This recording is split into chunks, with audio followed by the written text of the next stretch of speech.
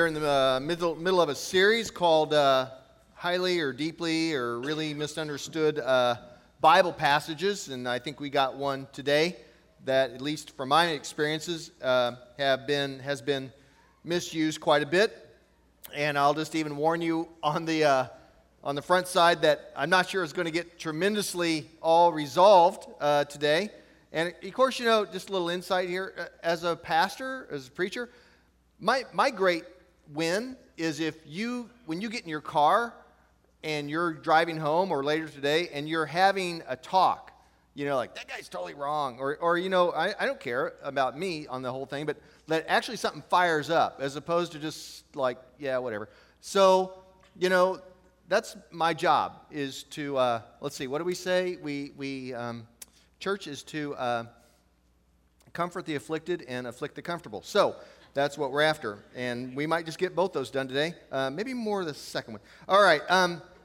So we have a passage. So now that you've had your nice rest there, sitting in that seat, stand up because it's time for the gospel reading. And this won't take too long, so you'll be able to sit back down. But when it gets to the bold part, join me, okay? Then the Pharisees went out and laid plans to trap him in his words. They're talking about Jesus. They sent their disciples to him along with the Herodians. "Teacher," they said, "we know that you are a man of integrity and that you teach the way of God in accordance with the truth. You aren't swayed by others because you pay no attention to who they are. Tell us then, what is your opinion? Is it right to pay the imperial tax to Caesar or not?" They're laying it on thick here. But Jesus, knowing their evil intent, said, "You hypocrites, why are you trying to trap me? Show me the coin used for paying the tax." They brought him a denarius, and he asked them, "Whose image is this, and whose inscription?" "Caesar's," they replied. And then he said to them, join me, "So give back to Caesar what is Caesar's, and to God what is God's." And when they heard this, they were amazed. So they left him and went away. All right, you can have a seat. In all my years of ministry, it's got to be one of the most commonly misunderstood Bible passages around. And in the old King James, perhaps you've heard it this way. Perhaps you've heard this on even Sports Center, because this gets quoted not even in reference, talk about misunderstood, not even in reference to the Bible or Jesus or anything. "Render therefore unto Caesar the things which are Caesar's, and unto God the things that are God's," as the old-fashioned language goes. Most often, these words of Jesus are used to say that a Christ follower, a Christian, a person of the Christian faith, should split their politics and their faith. That's usually the misunderstanding. Do not be political. There's politics and there's religion.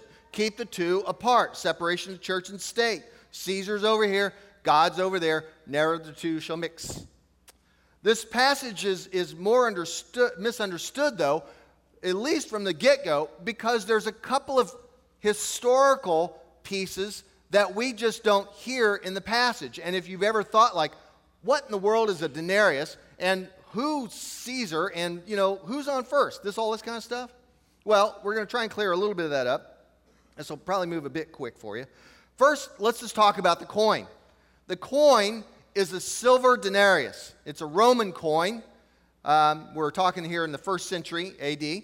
On the front, on the obverse, is the head of Caesar and the words, "Tiberius Caesar, son of the divine Augustus." And a lot of it's abbreviated there, so if you're trying to read it, not to mention the fact that I think it's mostly rubbed off, it's going to be really hard to understand. Tiberius Caesar, son of the divine Augustus. Okay? Augustus had divinity imposed on him by the Roman Senate. And Augustus was Julius Caesar's adopted son. So we're 3 Caesars away, and the Caesars are now getting divinity. The Senate says you're divine. Okay? Now you have to imagine then what somebody being called divine must do inside the heart and mind of a good Jew, like Jesus and his constituencies and the Pharisees and everybody else around in Israel. It was heresy. I mean, it was blasphemy. It's violating the first 2 commandments. Have no other gods, and you can't make idols. And here, lo and behold, is the image of Caesar on a coin that everybody has to carry around. As a matter of fact, just by the way, on the trivia side of things, if you ever see any ancient Hebrew pictures and of people, you'll see that they have a bird's head and it's usually facing sideways. It looks more Egyptian, like some, cuneiform or something like that, whatever those are, hieroglyphics, yes. I'm like, what is the bird head doing on this Hebrew picture? They said no graven images. They said, so don't put anybody's face on anything. So they just replaced it with a bird head. Like, okay, but you're supposed to know it's a person. So imagine then the horror of carrying around this picture of this divine Son of God from the pagan Romans in your pocket or your tunic or whatever, okay? Not to mention, of course, like I already did, violating the Ten Commandments. On the back side of the coin, it gets just as bad. There's the Roman goddess Livia and the goddess of peace and the words Pontifex Maximus, high priest. High priest. The Hebrews already had a high priest. They went once a year into the Holy of Holies and made atonement for the sins of the people. So can you imagine then, not only is this pagan Caesar person making himself out to be a divine God, they're also calling themselves high priest. Blasphemy, idolatry on the front side, blasphemy on the back side. Caesar's not a god. He's not a high priest. He's no son of God. Livia's not a goddess, and especially not of peace, because we all need to remember what peace in the Roman Empire meant. It was peace at the end of a spear, Pax Romana. It had nothing to do, Pax Romana in the Roman Empire had nothing to do with Hebrew shalom. Shalom meant that, like Psalm 23, we lie down in a green pasture. Everyone's at peace. Everyone has prosperity. The poor are brought up. Everything is equal. But in Rome, Pax Romana meant it's peace because we say so and we have a spear to prove it and a sword. Matter of fact, when Jesus was a boy, there was a tax revolt against the Roman Empire in Israel, because Israel was a real pain in the backside for the Roman Empire, by the way. And there was a tax revolt, and so they just crucified 1,000 Jews on the way into town. Walk by that and say, you want a tax revolt? This is what we do to you. That's Pax Romana, by the way. That's Roman peace. Nothing like shalom. Okay? So get the coin part down about what's going on in that and how much of an atrocity that would be to a Jew. And here's the second historical point that we need to understand to do a little bit more Bible study on this. Jesus, his answer, render unto Caesar the things that are Caesar's, give to Caesar the things that are Caesar's, and give to God the things that are God's. He didn't come up with that. That's not original to Jesus. The words are not his original words. He's modified the original saying slightly, but the original words were about 200 years earlier by the Jewish high priest. His name was Mattathias Maccabeus, and he was the father of two famous sons, the Maccabeans. And Mattathias Maccabeus was asked by an invading Greek general, Antiochus IV Epiphanes, to go into the Holy of Holies and sacrifice to the Greek gods. You get it? They have him at sword point. They tell you, here's what we'd love for you to do. We love all your guys' religions, so we want you to go into your Holy of Holies, which is not even time for you to go in there, and we want you to sacrifice to pagan gods in the one place where not even any Jews get to go but the high priest once a year. Can you imagine? So, Mattathias Maccabeus, he's in there with the officials and everybody else around there and all the Greeks and all these pagans that aren't supposed to be in there in the first place. And he's about ready to make the sacrifice, and he pulls out his sword and runs through one of the Greeks, and he cries out and he says, pay back the Gentiles what they deserve and give attention to the command of the law. Now, he didn't last long after that, and that's why his two sons are famous. When Jesus quotes the Maccabean revolt from 200 years earlier, every Jew in the land knew exactly what he was saying, except he changes it ever so shrewdly. It's not pull out a sword and run the Romans through. It is give to Caesar what is Caesar and give to God what is God's. And then you have to unpack it a little bit because it's still not terribly clear. What did he mean? Well, nowadays, when people want to use the words of Jesus to say at least a couple of popular ideas, one says render under Caesar's. What they're trying to say is a strong separation of church and state. Yeah? And the other then, on the other side, would say, well, what it really means here is that what is Caesar needs to be, Caesar's, which is God's in the first place. So we need a Christian nation because this country was founded on Christian principles. So we need to, Have all that, get that done. But Jesus is making a theological statement here, and in one phrase he is saying this: Tiberius Caesar is not divine. He is not a god. And his high priestess on the backside, his high priest saying on the backside, and Livia the goddess, she's nothing.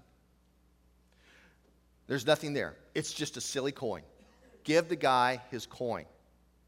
He doesn't rule us. He is not our God. We don't belong to him. We are absolutely free from all of his oppression. Which is saying something, since they got Roman guards standing all around him all the time. But that's not the amazing part. Then, Jesus, in this same saying, is telling the religious leaders who are trying to trap him, and the Pharisees and the Herodians and all the rest of these people, they're all in power. He's saying, and you guys, you are going down with Tiberius because you are blaspheming against God and you're committing idolatry by buying into this whole Roman thing. Because they'd made peace treaties with them. They got their own coinage, so they didn't have to take the denarius into the temple to pay the tax. That was the money changers in the outer court. Jesus, in one fell swoop, stands up to both the Romans and the religious people of his time. It's a very political statement, yes? And people stood back astonished. They're like, this guy is asking for it. He just, in one statement, ticked off all the Romans and the religious leaders. Meanwhile, all the people love him because they're thinking, Maccabeus is coming back. We're going to get set free. And his disciples, the ones who took the sword, out into the Garden of Gethsemane the night when he gets crucified, right? They're thinking revolt time. But Jesus is saying it's not either. It's going to be different. So is Jesus political or apolitical or non-political? He's both. He's political, but he's saying it entirely different than what everybody expected. And I think that's going on today. Obviously, he was put to death for political reasons. This piece of papyrus that floats around the sanctuary here, every now and then I had to go rummage back there in that corner, and I found it, is a copy of the sign that hung above the cross. And it says, Jesus of Nazareth, King of the Jews. Jesus of Nazareth. And it was in 3 languages, Latin, Aramaic, and Greek, just so nobody misunderstood it. Of course, the religious leaders come by and say, take that sign down, he's not our king. So, oh yeah, that's right, because yesterday, Sadducees and Pharisees, you guys who don't believe in idolatry and have all those 10 commandments about no idols and stuff, didn't you stand before Pontius Pilate and say, we have no king but Caesar? I thought God was your king. Like this, digging it in. Pilate left the sign up. That's what I do to pretend kings. Pax Romana. Anybody else care to be a king? I got a cross for you. But Jesus was not political because he didn't play the political games of the day. And yes, it cost him his life. This is what we must think hard about this morning. Should Christ followers play politics or separate our faith from politics and government? And if you want to say separate your politics from your faith, you're going to have to start asking other questions. Do you separate your child rearing and your marriage from your faith? Do you separate what car you buy, what television programs? Who's drawing these lines? Who's coming up with all this? Should you go see an R-rated movie or a PG-13 or 14 or whatever other kind of codes they come up with these days? You can see how you could quickly become a fundamentalist because you start coming up with rules. That makes life easy. Very black and white.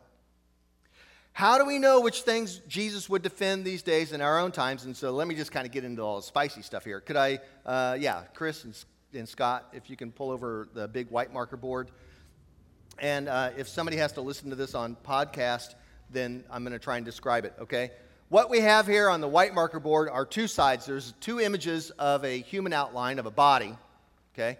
And there are 2 lists of what's considered sins. You're like, hey, man, that's not a sin. Like, okay, just bear with me. This is stuff out of Scripture, and I made up these, okay? I didn't go chapter and verse out of the Bible on them. I'm just telling you what all the hot buttons are these days, okay? You can agree or disagree with me, and I don't want to talk about it. But we have these 2, and there's a left side and there's a right side, okay? And let me run through these things with you. On the left side, there is a list of these sins: homosexuality, abortion, stem cell research. Stem cell research, pornography, HIV, AIDS, human trafficking. You might as well say human sex trafficking, gay marriage, sex education, and you may have one or two that you're scratching off here and putting on. Now, on the right side is another list of sins or grievances or whatever you want to call them: homelessness, payday loans. You realize, like this church last year, we signed a petition to get rid of the thousands of dollars or thousands of percentage points that a payday loan place can loan the poor who use this. And we signed a petition. It was out in the lobby, and they came in and they said churches were on this because nobody would start the legislation in Jeff City. And so we all signed it, and then they brought in all the firepower lobbyists and political consultants, and they went through the petition, and they violated, in other words, they found out your signature and mine that weren't done right on the petition, and they killed the petition to have it put in legislation, and that was the end of that. So if you want to go get a payday loan, it'll be at least 430% interest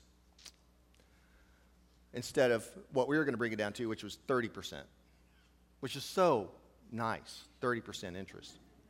All right, anyway, so I guess you know where we stand on that one. Child labor, the kids who made your tennis shoes, hunger and famine, poverty, fair housing, insurance, and we might as well say Obamacare, immigration, which is a hot issue right now, and I'm just going to throw in there third world debt, where the rich nations require debt payments of nations where the interest rates are even more than what they owe. Okay? So don't talk to me about whether you agree or disagree and all this. You can get your own colored marker board and get it going. That'd be fun.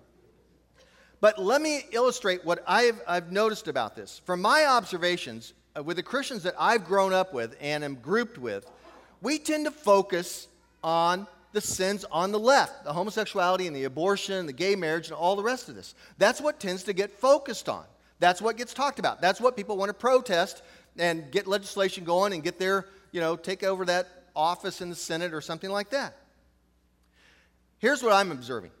Those sins are the sins inside the skin, okay? And your skin is a very important boundary. Just talk to any counselor, okay? And kids, your skin is your first boundary, okay? So there.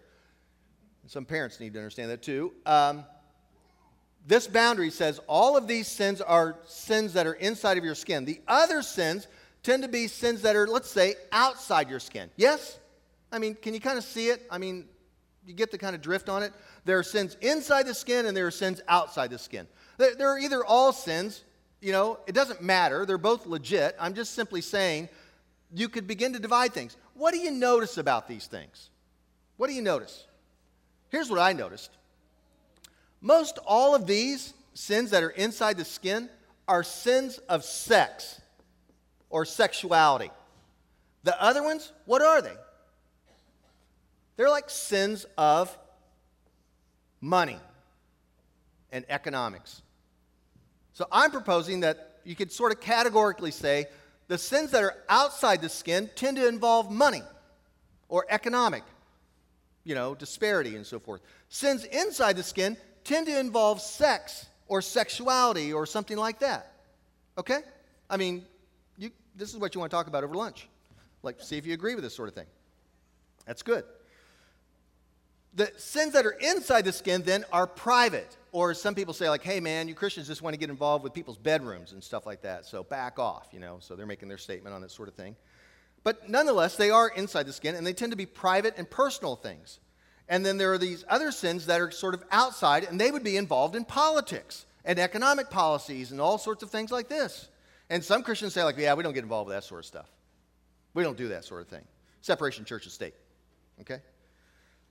So, like, when we say the treatment of undocumented workers, when Christians say the treatment of undocumented workers, which I, by the way, call undocumented workers, I call them economic refugees, because that's basically what they are. I mean, I guess you know where I stand on that one, too. When we say undocumented workers, when that's wrong and that's a sin, and we push back, and we say, there's not justice being done. And then I get fired back on by somebody saying and reading and everything else saying, you know what, social justice isn't in the Bible. I'm like, social justice is not in the Bible? Justice is not in the Bible? Justice is not in the Bible. I mean, I had the kind of, what Bible are you reading? You take justice out of the Bible, the whole thing's about justice. Well, not the whole thing, but a whole lot of it. Okay? That would be a whole Bible study in itself. Right?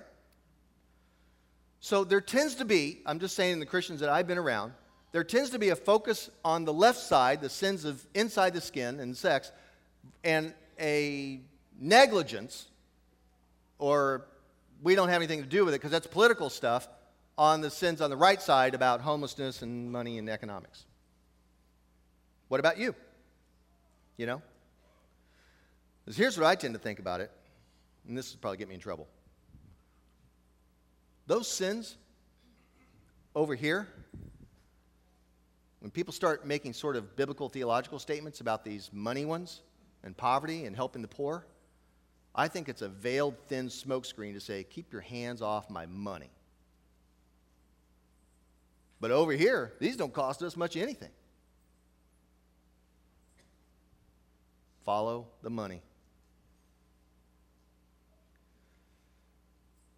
So what can we say about politics and government policies and economic policies and legislation these days? Well, for starters, any policy that's driven by fear is contrary to the sovereignty of God, that God would actually provide for us. The most common phrase in the Bible, 134 times, is, do not fear. Why? Because there's a God who loves you and cares for you. Any policy that's driven by fear is contrary to the sovereignty of God. You might be thinking like, golly, most all government policies are driven by fear. We feared King George. That's why we started the country. Like, okay, I'm just saying, fear is not a part of the Christian faith in theological terms. Obviously, we all fear, but we're not supposed to. Is it not true? How many birds are you worth? Why worry about today? About tomorrow. You have enough worries about today. Look at the lilies of the field. You know, aren't they dressed more splendidly than King Solomon? Yet do they worry? Don't fear. This is meant to say, get rid of the firepower in your fear factors when it comes to politics if you're a Christian. Because I believe it would then be a statement that says, I don't trust God. You say, like, yeah, well, you need to wise up. Like, maybe so. I need to wise up towards God a lot more. Call me simple, and you might. But I think any policy that and government action that is driven out of hatred or anger or revenge is contrary to the heart of God. Any policy that oppresses the poor and the voiceless and the disadvantaged that has nothing much to do with the one who was born to a poor peasant girl, birthed into a food trough from the poorest class of people from the backwater of the Roman Empire, and then one day went to a cross for your sins and for mine. And when asked by Pontius Pilate, the most powerful man in his world, said, don't you have anything to say to defend yourself? He said nothing. Nothing.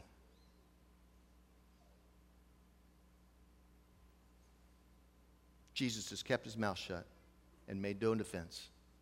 This is a far cry from the internet rants and bumper stickers and all this other stuff that we all tend to get sucked into in politics and otherwise in moral issues.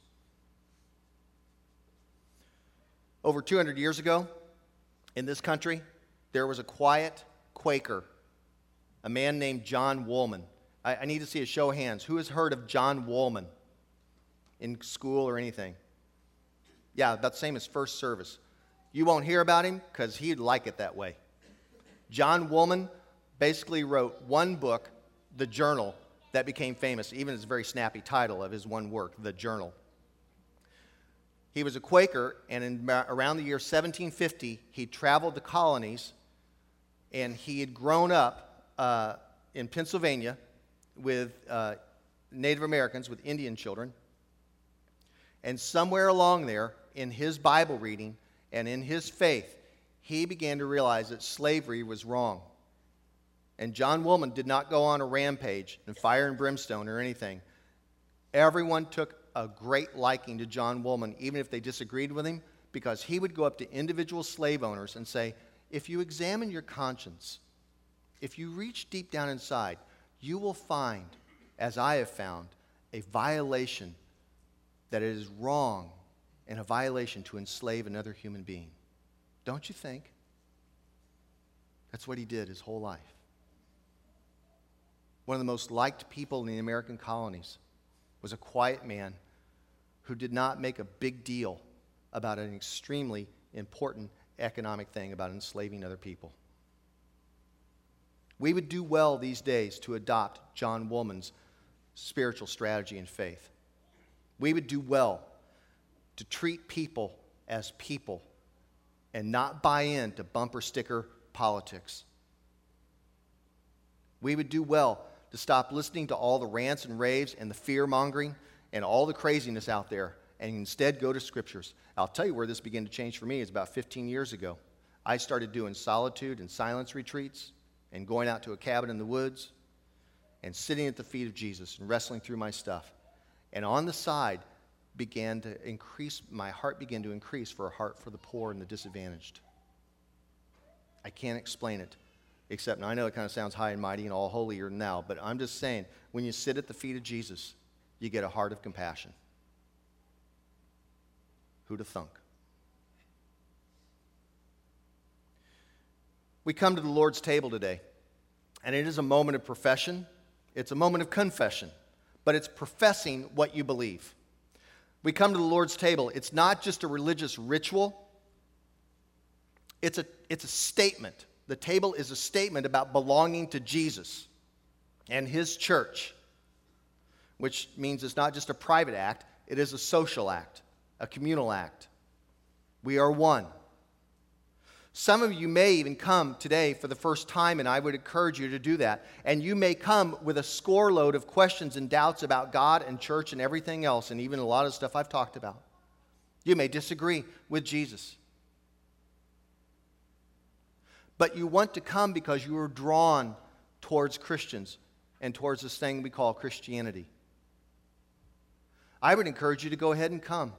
Years ago, a young skeptic stood up with not even intending to hardly do it, but something compelled him in his knees, and he got up out of his seat and he came forward, and by the time he got there and he dipped the bread into the chalice and ate it, he became a Christian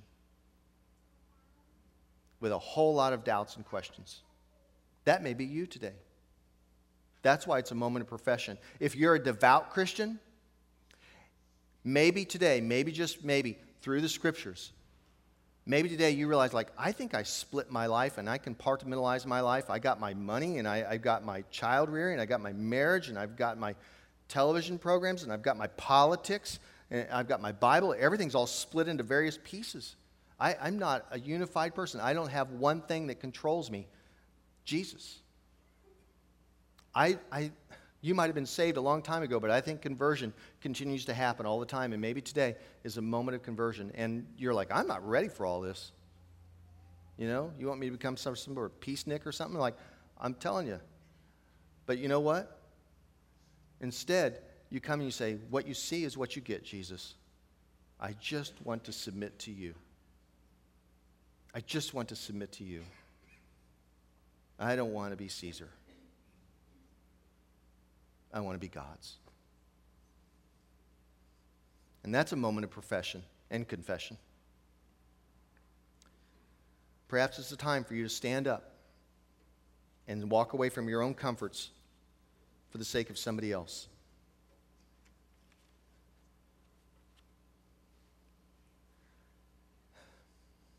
On the night when Jesus was betrayed, he took this bread, once again in this really humble act, and he broke it. He said, this is my body. It's going to be broken for you.